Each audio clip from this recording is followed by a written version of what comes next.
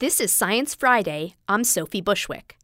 Fire of Love tells the story of French volcanologists Katia and Maurice Kraft. The married couple spent 2 decades chasing volcanic eruptions across the world. Katia was a geochemist and Maurice a geologist. Together, they studied the science of volcanoes and produced films showcasing their power.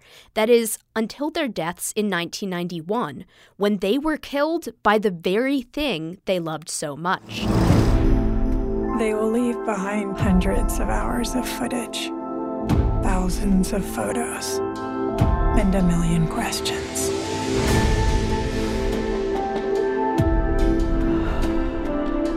Alone, they could only dream of volcanoes. Together, they can reach them. The love story between Maurice and Katia and the volcanoes they documented is at the heart of the new documentary Fire of Love. Joining me now is the film's director, Sara Dosa. Sara, welcome to Science Friday. Thanks so much, Sophie. It's great to be here. What initially drew you to the story of Katia and Maurice Kraft? So I first met Katia and Maurice Kraft actually when I was researching images for the last film I directed, a film called The Seer and the Unseen. That film was shot entirely in Iceland, which is actually a volcanic island. And we were looking for old images of erupting volcanoes in Iceland for one specific scene. Once you start researching erupting volcanoes, archives, Iceland, you learn about Katia and Maurice Kraft. My team and I, we were immediately struck by just these spectacular images, but it was really once we started to learn about them, as individuals, these philosophical and playful, hilarious and brilliant scientists, but also as a couple, the fact that they were married. So we really thought that there could be a unique story here. And the film is a love triangle between Katia, Maurice, and volcanoes. But this is Science Friday, so how did you decide how much science you were going to put into the story? So we really see Fire of Love as a collage, both in terms of the archival material that we used to edit it together, but it's also a collage film thematically. We really wanted the film to be a love story, a science story, a character portrait, and also a kind of Sagan-esque meditation on humanity's place. But it was very difficult to do all of those things without the film becoming, volcano movie soup. But we really realized that a science story and a love story and a character story can all kind of cohere through the lens of seeking understanding amid the unknown, pursuing understanding of these mysteries, the grand mystery that are these powerful forces of volcanoes, as well as the mystery of the human heart. Katia and Maurice are after the strange alchemy of elements, the combination of mineral, heat, gas, and time that incites an eruption.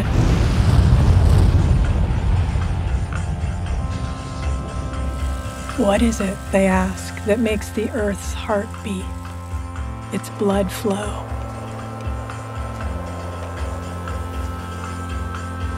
They study, examine, and question.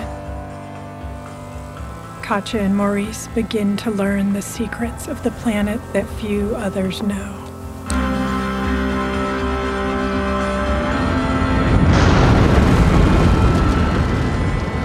Understanding is love's other name.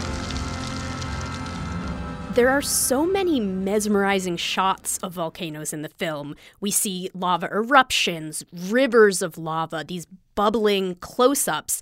You went through over 200 hours of footage from the Kraft's archive and then 50 additional hours of TV interviews and appearances. How did you decide which of these images to use for the film?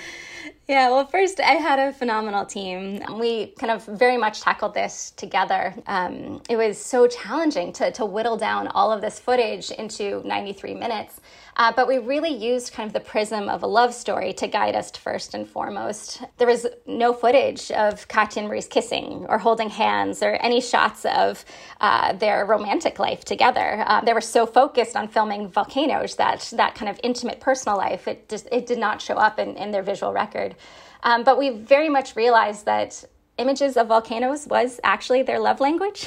Mm-hmm. And so to tell a love story using their own footage we started to kind of look for how that could kind of show up in their imagery itself. For example, at the beginning of their relationship, we used images of, kind of bubbling lava and sparks flying, things that can kind of help to communicate the early, exciting, catalytic phase of a relationship. Then as the love story kind of bloomed and blossomed, we, get more explosive, more dreamy with our imagery. Of course, there's twists and turns and conflicts and darkness that comes also in the process of falling in love and really understanding your lover, be it a human or your love being a volcano. Mm-hmm. In an interview included in the film, a young Maurice rejects classification systems. But eventually he does go on to talk about two different types of volcanoes, red volcanoes and gray volcanoes. So what's the difference between these, and how did these two types of volcanoes shape the trajectory of Katia and Maurice's careers? Yeah, I always love that about Katia and Maurice, that they very much rejected labels and really did seek to understand, in their words, kind of the personalities and the moods, the individual characteristics of volcanoes. But yeah, loosely, red and gray, otherwise known as effusive or explosive volcanoes, came to kind of characterize these two loose categories of volcanoes that they studied.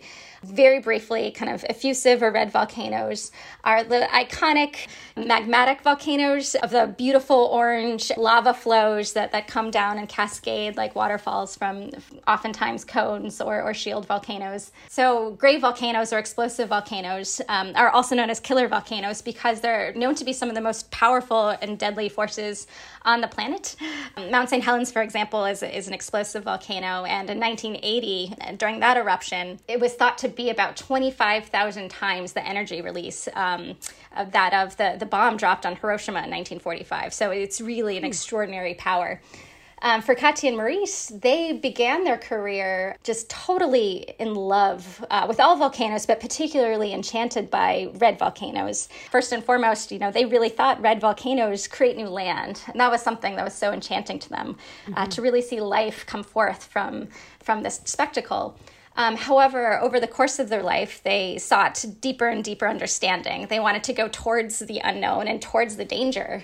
They were driven kind of by the thrill of it, but also there was a real need to study this beguiling, awesome force. In 1985, the Nevado del Ruiz volcano in Colombia erupted and very tragically killed over 22,000 people. Some reports have it as 25,000 people died in that eruption. And that was because even though this volcano was predicted to erupt, warning systems were not properly implemented and evacuations did not take place. I believe Katia and Maurice actually contributed to the report that warned authorities that they had to do it, a report that was ignored. Yes, yeah. Katia and Maurice were very much part of a chorus of scientists that were calling for these warning systems to be implemented. However, they really were not taken seriously, largely due to political economic complexity in Colombia at the time. That really echoes what we've seen today with a lot of big issues, climate change, the COVID pandemic. Scientists warn that there's a big problem, but governments fail to act. Do you see a parallel there? Absolutely. That was something our team really thought a lot about as we were making Fire of Love. The fact that all these scientists and also people who lived in relationship with the volcano, aside from volcanologists, people who really had lived experience and a relationship with the land, their voices were very much ignored because largely economic interests were taking priority. And that's something we're absolutely seeing right now with our climate crisis. We really hoped that storyline could resonate in today's world, even though we're telling this story 30 years ago.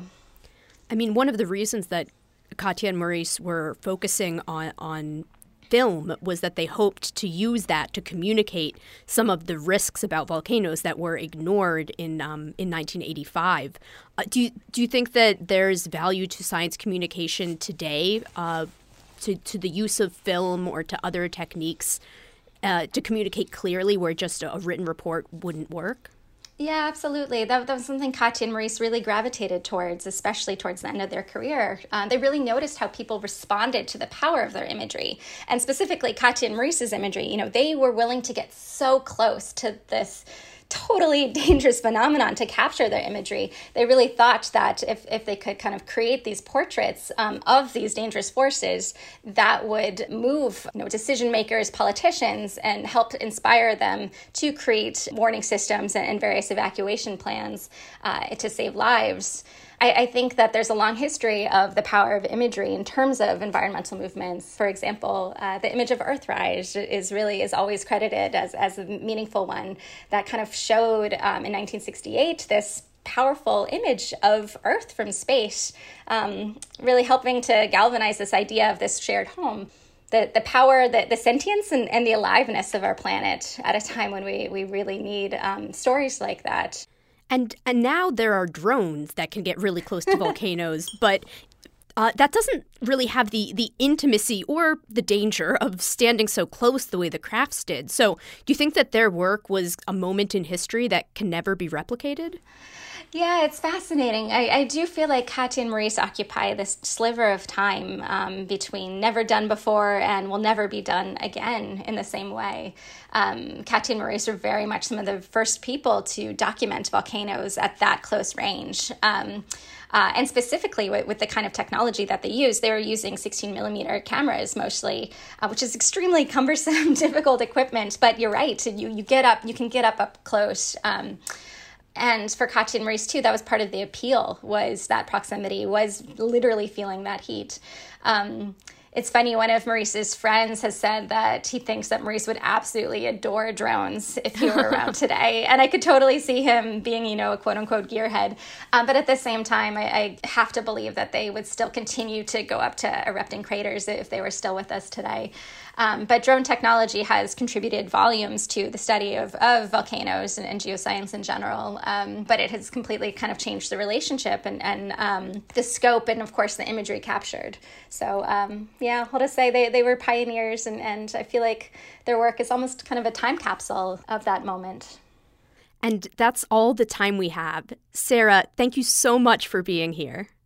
Oh, thank you so much, Sophie. It was such a joy to speak with you. Sara Dosa is the director of the documentary film Fire of Love. It's currently in theaters nationwide, and it will be streaming on Disney Plus later this year.